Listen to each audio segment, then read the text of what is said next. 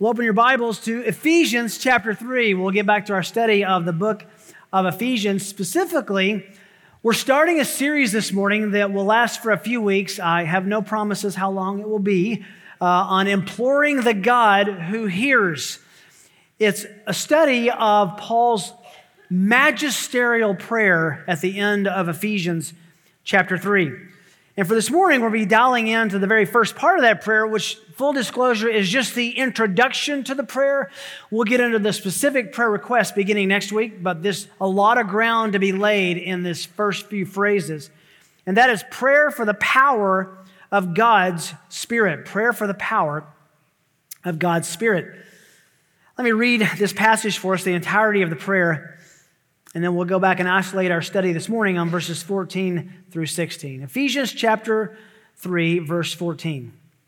Paul says, "For this reason I bow my knees before the Father, from whom every family in heaven and on earth derives its name, that he would grant you, according to the riches of his glory, to be strengthened with power through his Spirit in the inner man, so that Christ may dwell in your hearts through faith, and that you, being rooted and grounded in love, may be able to comprehend with all the saints what is the breadth and the length and the height and the depth, and to know the love of Christ which surpasses knowledge, that you may be filled up to all the fullness of God.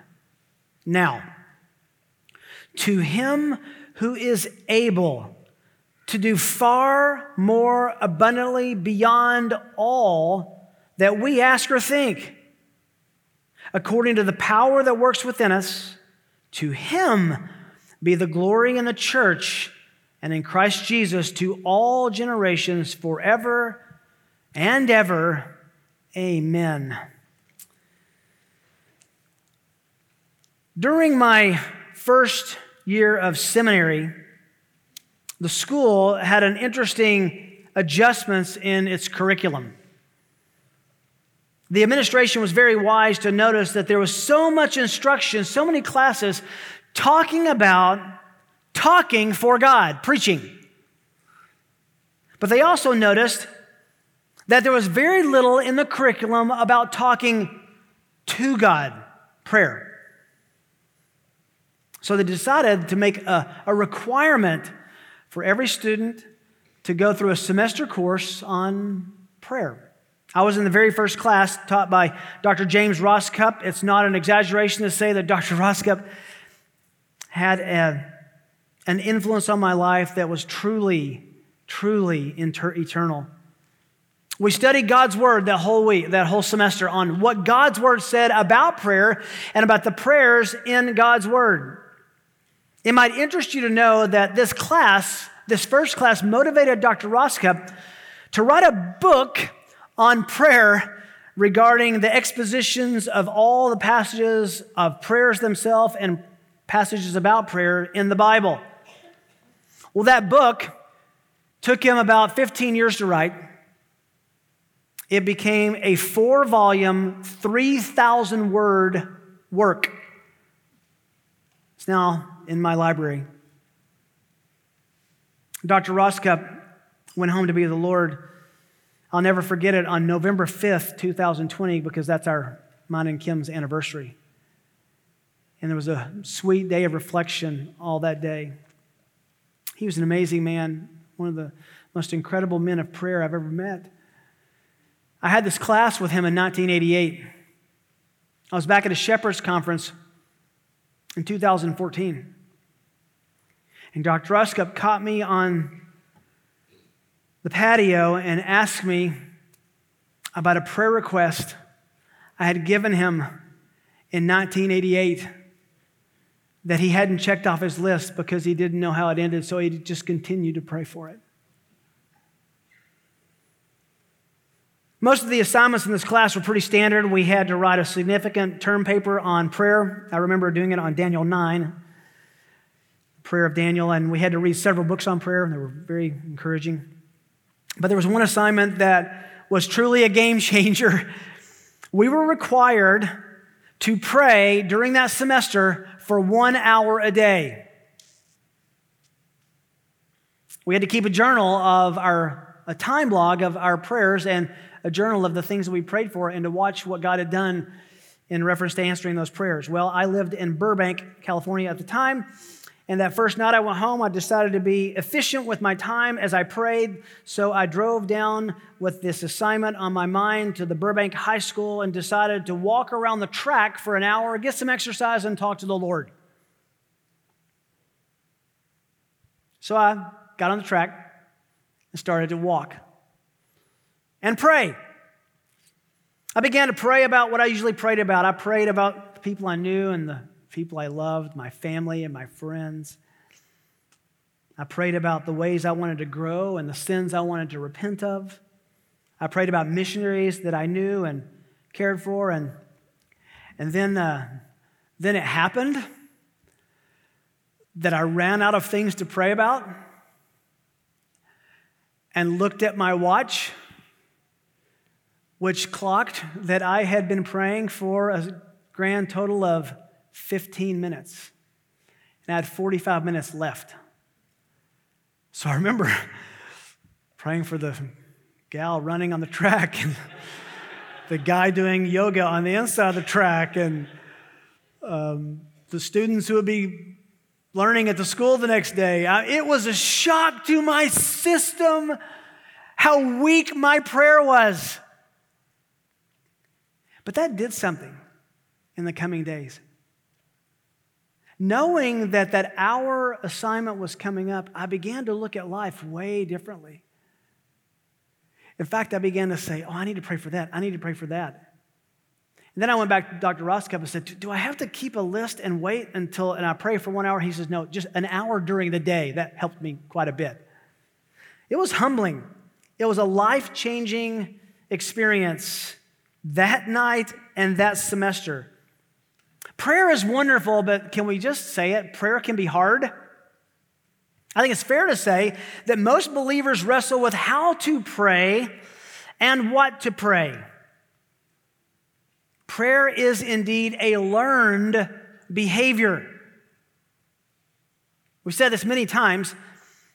We have record of only one thing the disciples ever asked Jesus to teach them. We find this in Luke chapter 11, verse 1. It happened that while Jesus was praying, remember that, in a certain place, after he had finished praying, one of his disciples said to him, Lord, teach us to pray.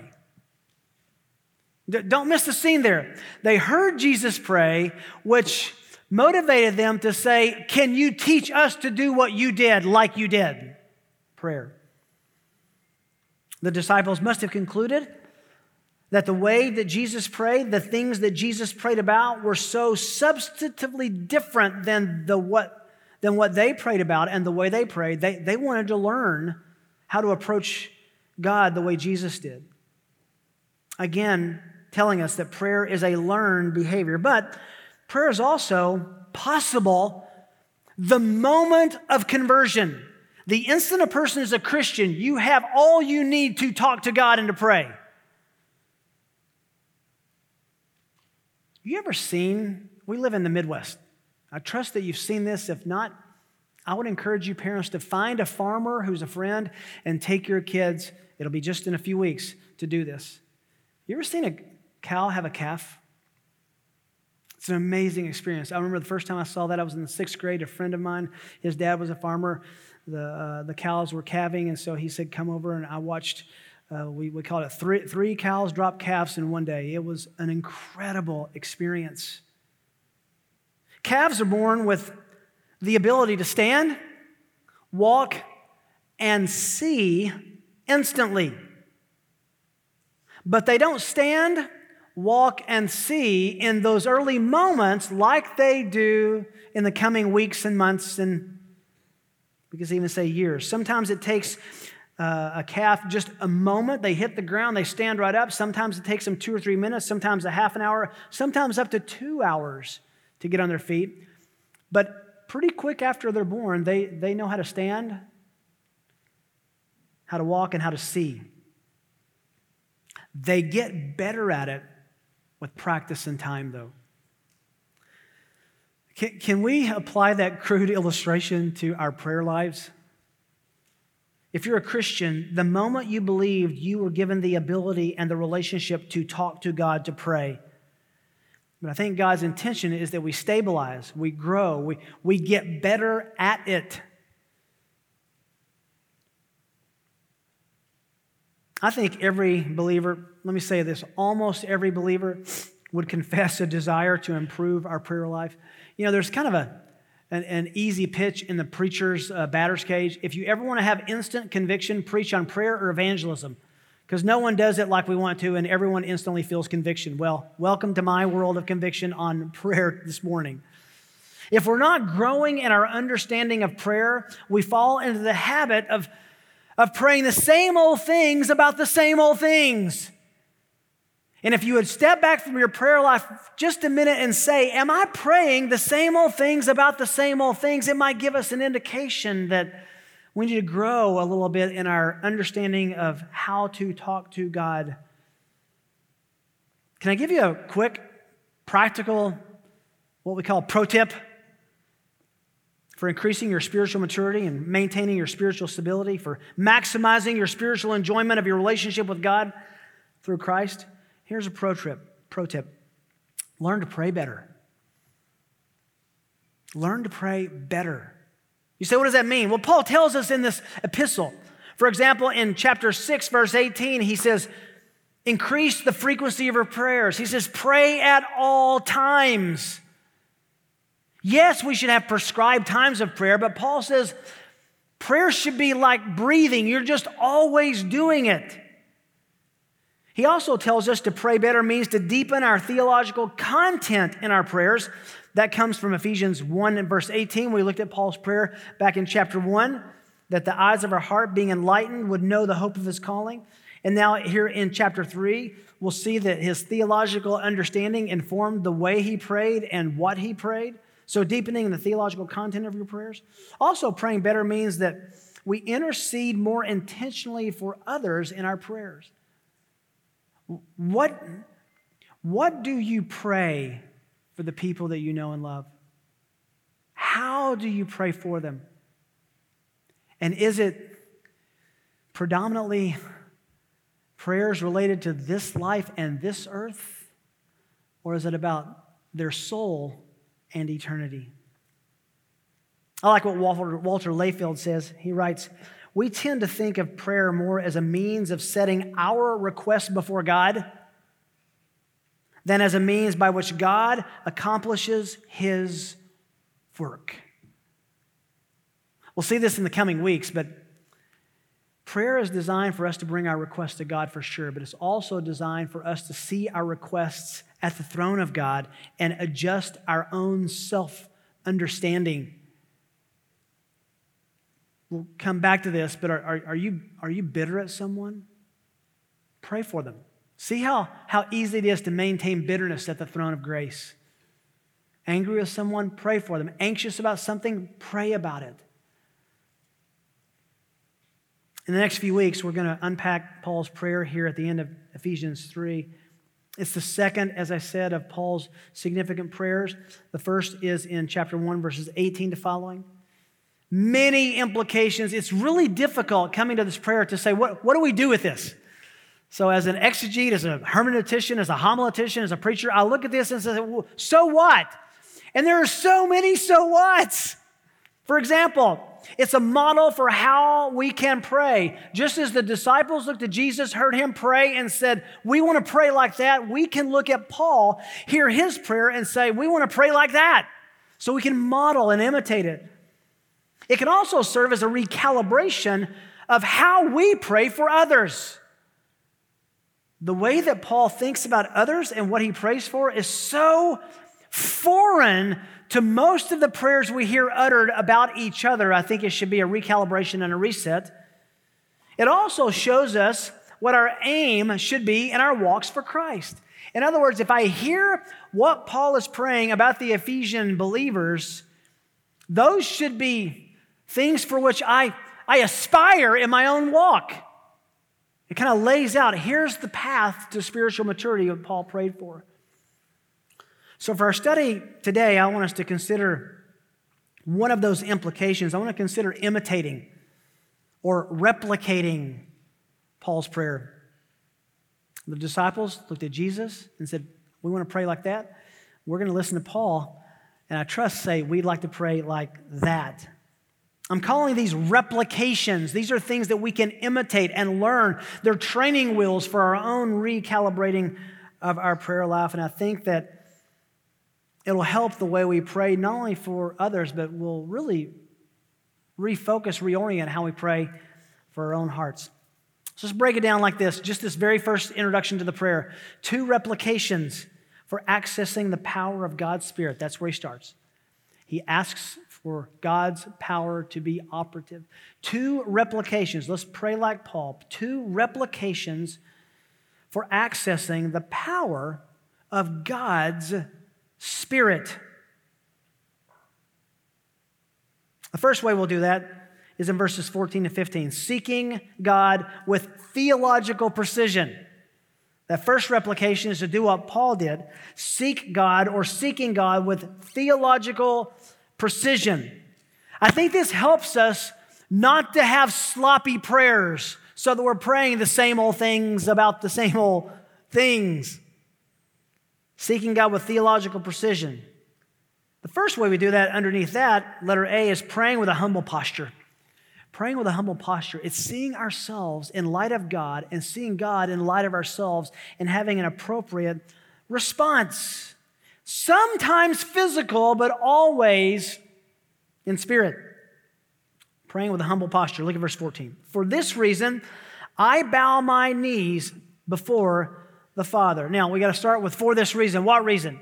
Well, what's interesting is you may remember when we studied chapter 3, verse 1, he says that same thing. Look back at chapter 3, the first verse. He says, for this reason, and then he gets sidetracked, which is so often the wonderful case with the Apostle Paul's writing. I remember in Romans, it was aside after footnote after footnote, and but he always comes back to where he started. For this reason, and then he gives this major parenthesis between verses 2 and 13, and then he comes back in verse 14 and repeats himself. He says, okay, now we're going to do it for real.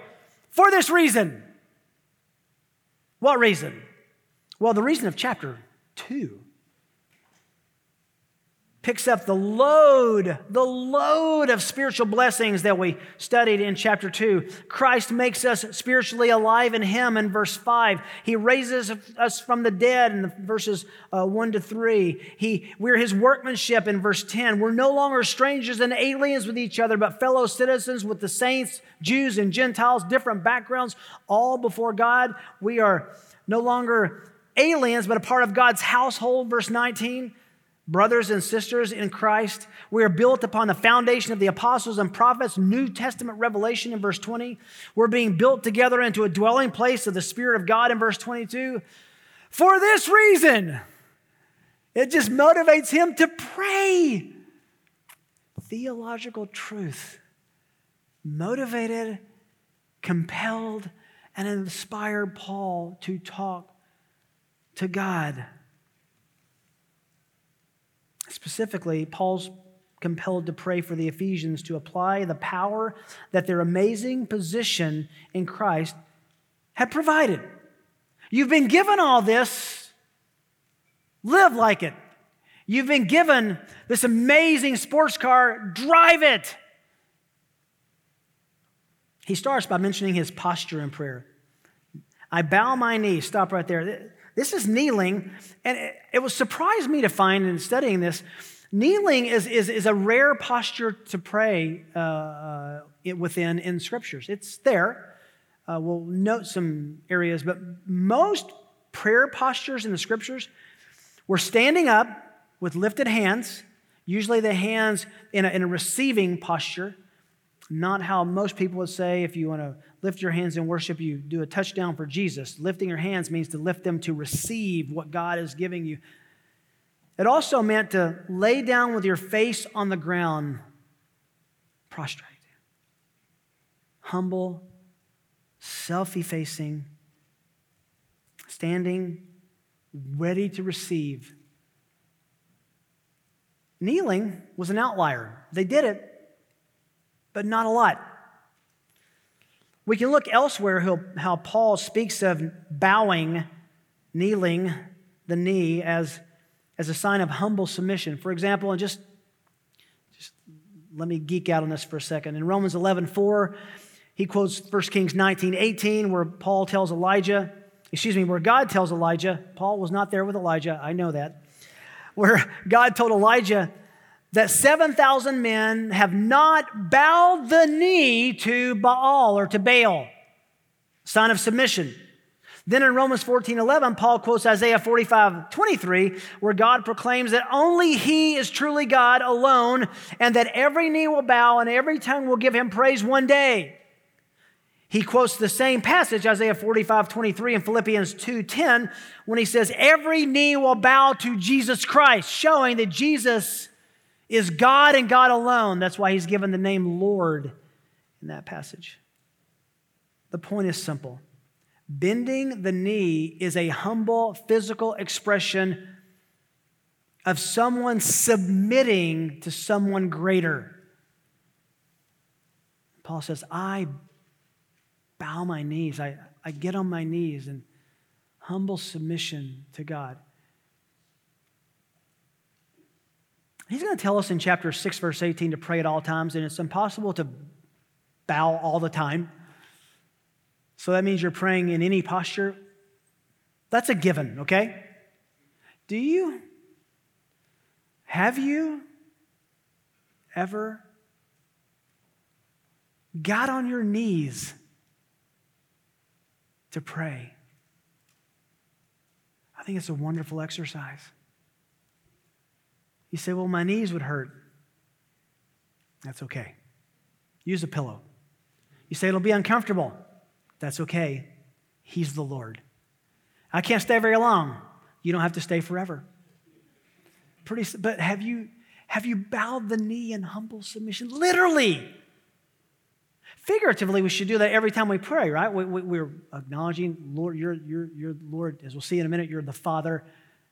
I would just encourage you to take an extra step to not talk to the man upstairs. How disrespectful. To bow your knee to the God of the universe. Then he shifts. Look at this theological precision here. His posture.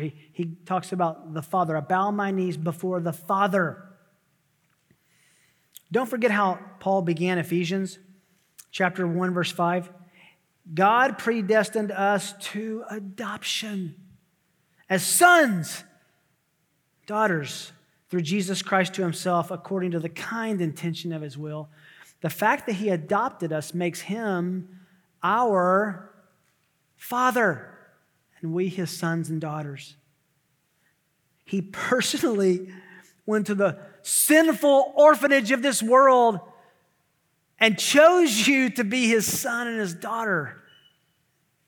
Don't ever let go of that amazing reality. Romans 8 talks about this. Verse 14, for all who are being led by the Spirit of God, these are sons of God. For you have not received a spirit of slavery leading to fear again, but you have received a spirit of adoption as sons, by which we cry out, Abba, Dad, Father, intimacy.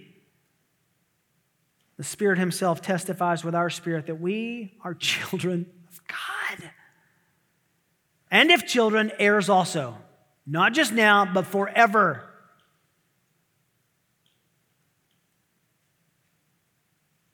Do you pray with a humble posture to your Father? He goes on now to describe that fatherliness of God. We come to our second subpoint, praying with informed theology. Informed theology. He doesn't just say Father, he says Father. Verse 15, from whom every family in heaven and on earth derives its name. So, full disclosure, I probably read 10 opinions about what this means this week, and they were all pretty compelling. What makes it complicated is every family in heaven and on earth. So what does that mean, in heaven and on earth? What are families on earth? We know that, but what is a family in heaven? Some people say, well, it means the angels. It can't be the angels because the angels don't have families. They don't marry. They don't have children. So I think what Paul is simply saying is this, based on the context of chapter 2.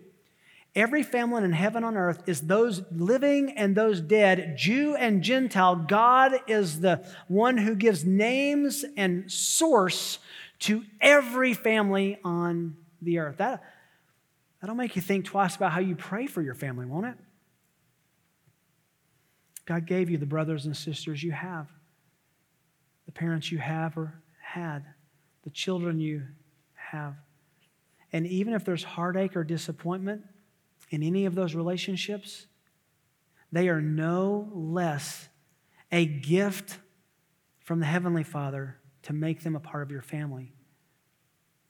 And the way to solve any frustration or bitterness with your family is to pray for them, is to pray with them, is to pray about them. God is the Father who is the one who creates. Look back at verse 9. Look at the last phrase, God who created all things. And I think that's in mind here, that He's the Father from which every family gets its origin, its name. Listen to Dr. Horner, who's ever our guide as we go through Ephesians. He says, quote, He is a God who is alive and acting in the present time, rather than a God who has died and is no longer active in history. He is the Father, in other words. God's ability to create and name every family in heaven and on earth stresses His sovereignty and His fatherhood. He is the one who is able to perform more than we ask or think, as expressed in the doxology in verses 20 to 21, end quote. I think the point here is that Paul didn't talk to just God. He gave some attributes of God. Again, he didn't talk about the man upstairs. He was very theologically precise in addressing God. He thought about His nature, His character, who He is and what He does, what He has done. That informed the way he approached addressing God. He prayed with theological information and understanding, which made him precise. And I think what we believe about God informs how we talk to God. Theology matters a lot. So the first replication for accessing the power of God's Spirit, we seek God with theological precision, which means we're praying with a humble posture, and it means we're praying with informed theology. The second replication for accessing the power of God's Spirit is seeking God for spiritual power. It seems obvious, but it's so easy not to do. Seeking God for supernatural or spiritual power. We'll break this down into a couple of subsections as well. First of all, seeking God for spiritual power means praying according to God's infinite resources. Praying according to God's infinite resources. The way I phrase that is very important because it's the way that Paul phrases it.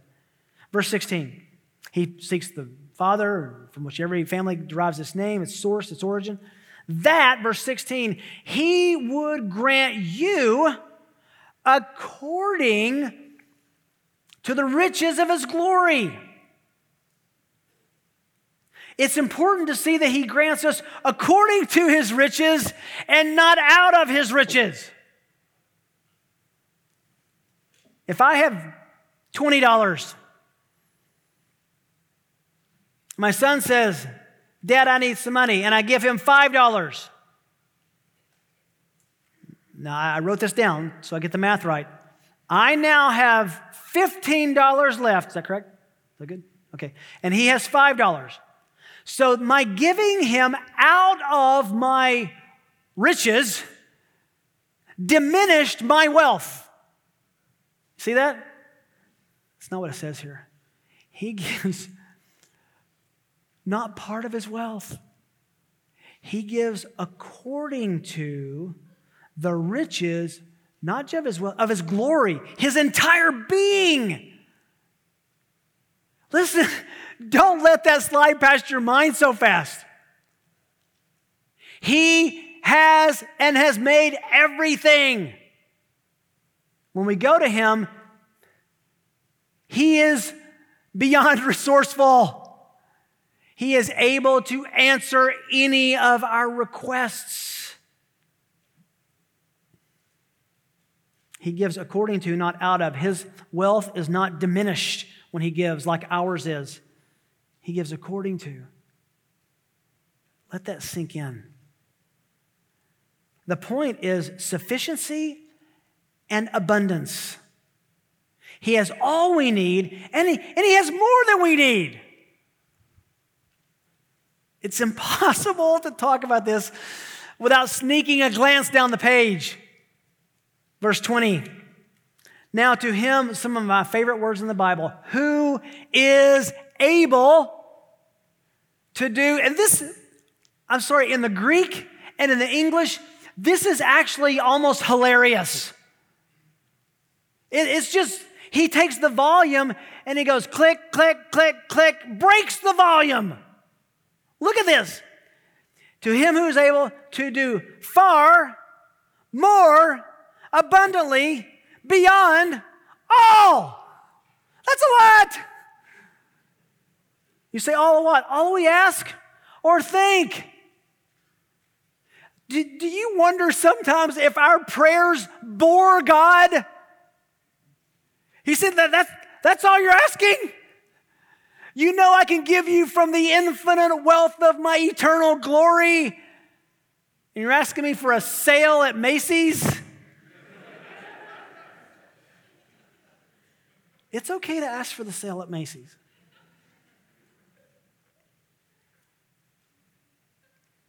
Just read this.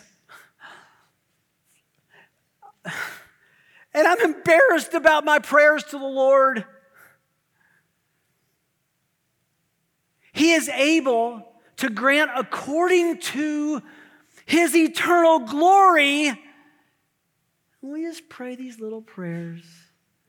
And I just wonder if the angels ever elbow each other and say, do they know what they could be asking for? We'll come back to that in verse 20. Are you confident in God's wealth and in God's ability to answer your prayers?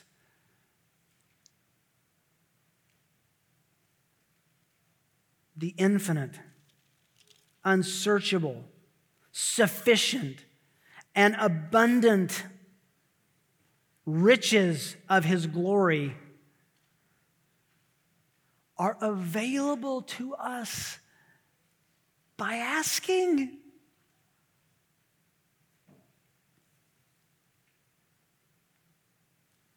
Why is this important?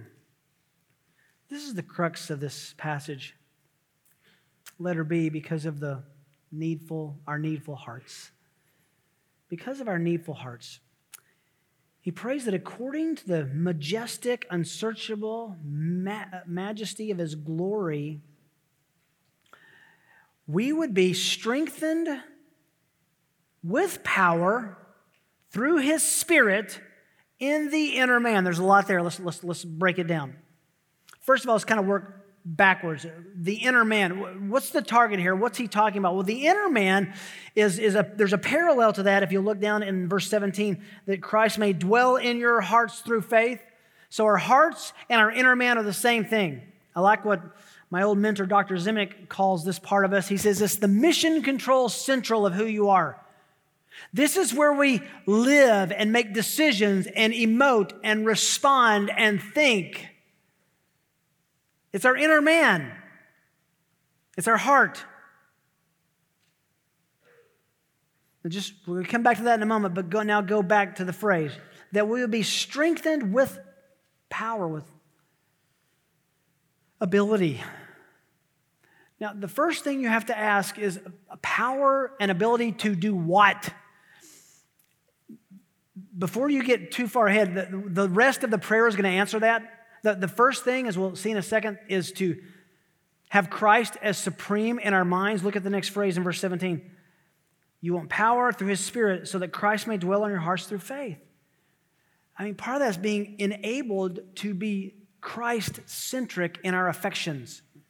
Next week is going to be just about that, so just put that as a placeholder in your mind. But he says, strengthen with power, not just willpower, not just discipline, power through His Spirit. Folks, this is supernatural ability, supernatural enablement. This is doing things, very important, we could not do without Him. Like what? Like Christ dwelling in our hearts through faith. Like comprehending with all the saints the incredible love of Christ, being rooted and grounded in love, being filled up to all the fullness of God, and trusting God's ability. Those are supernatural affections, supernatural dispositions, supernatural inclinations, supernatural desires we wouldn't have without Him. Which makes us ask, do we pray for those things for ourselves? Do we pray for those things for our children? Do we pray for those things for our spouse, for our friends? Are we praying these kind of supernatural things? Why? Because He's able to do far more abundantly beyond all that we ask. What a God. What access. But would you notice that we wouldn't be objects of this prayer unless our hearts were needful for these things? I think implicit in this is that we pray for these realities because our hearts are needful for them, and going to our own replication, if we don't pray for these realities, are we not openly confessing to God that we don't need Him to access these realities?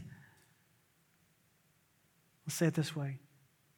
A believer's lack of prayer is a believer's confession. She doesn't need God. We need the Holy Spirit's enabling power to have the right affections, to obey in the right categories. This inner man is the focus. Listen to a parallel prayer in Colossians chapter 1, verse 9. Paul says, for this reason, after theological reflection, he says, for this reason, the same pattern, since the day we heard of it, we've not ceased to pray for you and to ask that you may be filled with the knowledge of His will in all spiritual wisdom and understanding. Hear how that's aimed at the inner man, the heart, so that you will walk in a manner worthy of the Lord, to please Him in all respects, bearing fruit in every good work and increasing in the inner man knowledge of God, strengthened, here it is, with all power. You say, well, I thought that was a divine power, a spiritual power. He says next, according to His glorious might, for the attaining of all steadfastness, patience, joyously giving thanks to the Father, there he is again, who has qualified us to share in the inheritance of the saints in light. So just like in Ephesians, Paul in Colossians makes the focus on the inner man, the heart, the inklings of the mind, the place where our desires reside, the place where our decision-making happens. That's the heart. That's the inner man. It's all a function of thinking. It's all a function of our mind, our mission control central. I can't resist. Please forgive me. I can't resist. Look across the page. Ephesians 4:17. Listen to all these noetic, the Greek word for mind, these thinking terms. Ephesians 4, verse 17. I say and affirm together with the Lord that you live no longer as the Gentiles live or walk in the futility of their, what? Mind. Being darkened in their, what? Understanding. Excluded from the life of God because of the ignorance. Hear all these mind words? That is in them because of the hardness of their mission control central, their heart. They become callous, giving themselves over to sensuality for the practice of every kind of impurity with greediness. We'll talk about this when we get here. But bad, lustful thinking comes from bad thinking. Wrong thinking. And then he says, listen to this mental word, but you did not learn to live this way? No. To act this way? No. You didn't learn Christ in this way. If indeed you have heard Him and been taught in Him, just as truth is in Jesus, then he goes to your former life. Verse 23, that you would be renewed in the spirit of your mind, your heart, your inner man. When we get to Ephesians 5:18, we'll see that we're to be controlled, influenced, filled by the Spirit, which parallels Colossians 3:16, letting the word of Christ dwell in us richly. How is this related? He wants us to be strengthened with power, back to 3:16, through His Spirit, in the inner man. Why? Why? Next phrase. So that Christ may dwell in our hearts through faith. Next week, we're only going to look at that phrase because it's so wonderful. Important footnote. Does this mean that we should only pray for people's hearts and their inner man? We should never pray for someone who's infirm? No, not at all. Philippians chapter 4, verse 5. Let your gentle spirit be made known to all men. The Lord is near. Be anxious for nothing, but in, what's the next word? Everything, by prayer and supplication with thanksgiving, let your requests be made known to God. Of course we pray for physical infirmities. That's a given. I think this raises the question that we need to ask, are we praying for spiritual realities as well? Look, I get our prayer chain emails all the time, and I praise God for those. I pray for those. But they are largely about physical issues, and I don't think they shouldn't be. That's fine.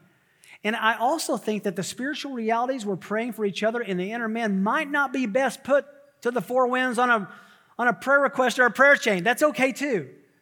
The question is not, should we or can we pray for physical realities related to our bodies, our tents in this world? That's a given. The question is, do we pray for the inner man, the heart, the soul, mission control central, the affections, the desires, the inclinations, the decision-making center? Listen, I headed in for brain surgery back in 2002, and you can be sure I wanted everybody I knew praying about my brain surgery. But I look back at that time and how serious that was.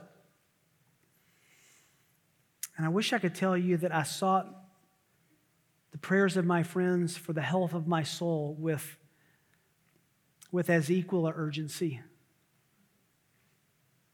What would our church be like if we caught fire for praying for each other's inner man, heart, decision-making centers? Heart change through the Spirit's enablement is what Paul is praying for. It's supernatural. He prays about it. Why? Well, that's just a setup so that he can pray that Christ will dwell in our hearts through faith, verse 17. We'd be rooted and grounded in love, verse 17. Able to comprehend with other believers the fullness of the love of Christ, verses 18 and 19. Be filled up to the fullness of God. Do those prayer requests roll off your lips when you're praying for others? Here's what I learned when I was back in that prayer class. Is that the more scripture I read and was thoughtful about, the better informed my prayers became. Prayer is a discipline, but it's not a chore. So very quickly, 4 bullet points that I found in my own heart reflecting on this. Number 1, I feel a little silly saying it. Pray. I mean, how we pray and what we pray is irrelevant if we're not praying. Right? Do you have a prescribed time to pray? Do you have an appointment with God on your calendar to talk?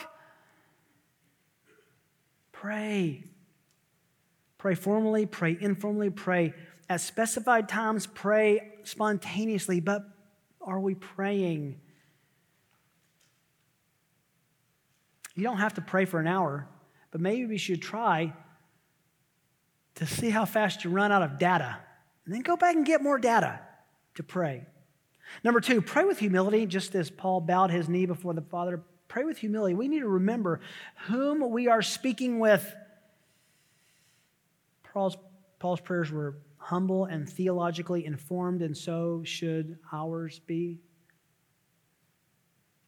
Number 3, pray for spiritual power, for spiritual enablement, spiritual health. Pray that souls are healthy, not just that bodies are healthy. Oh, please pray for the health of our bodies, but just know this, Paul says, our outer man is decaying. And then lastly, we'll see this is the introduction to next week. Pray for concentrated focus on Jesus, because that's exactly where he'll go next. We need to pray that this is the introduction to next week, that the object of our affections would be Jesus himself, that Christ would dwell in our hearts through faith. I'm not sure there's a better, more accurate description of the essence of being a Christian than that phrase. Christ dwells in our hearts through faith.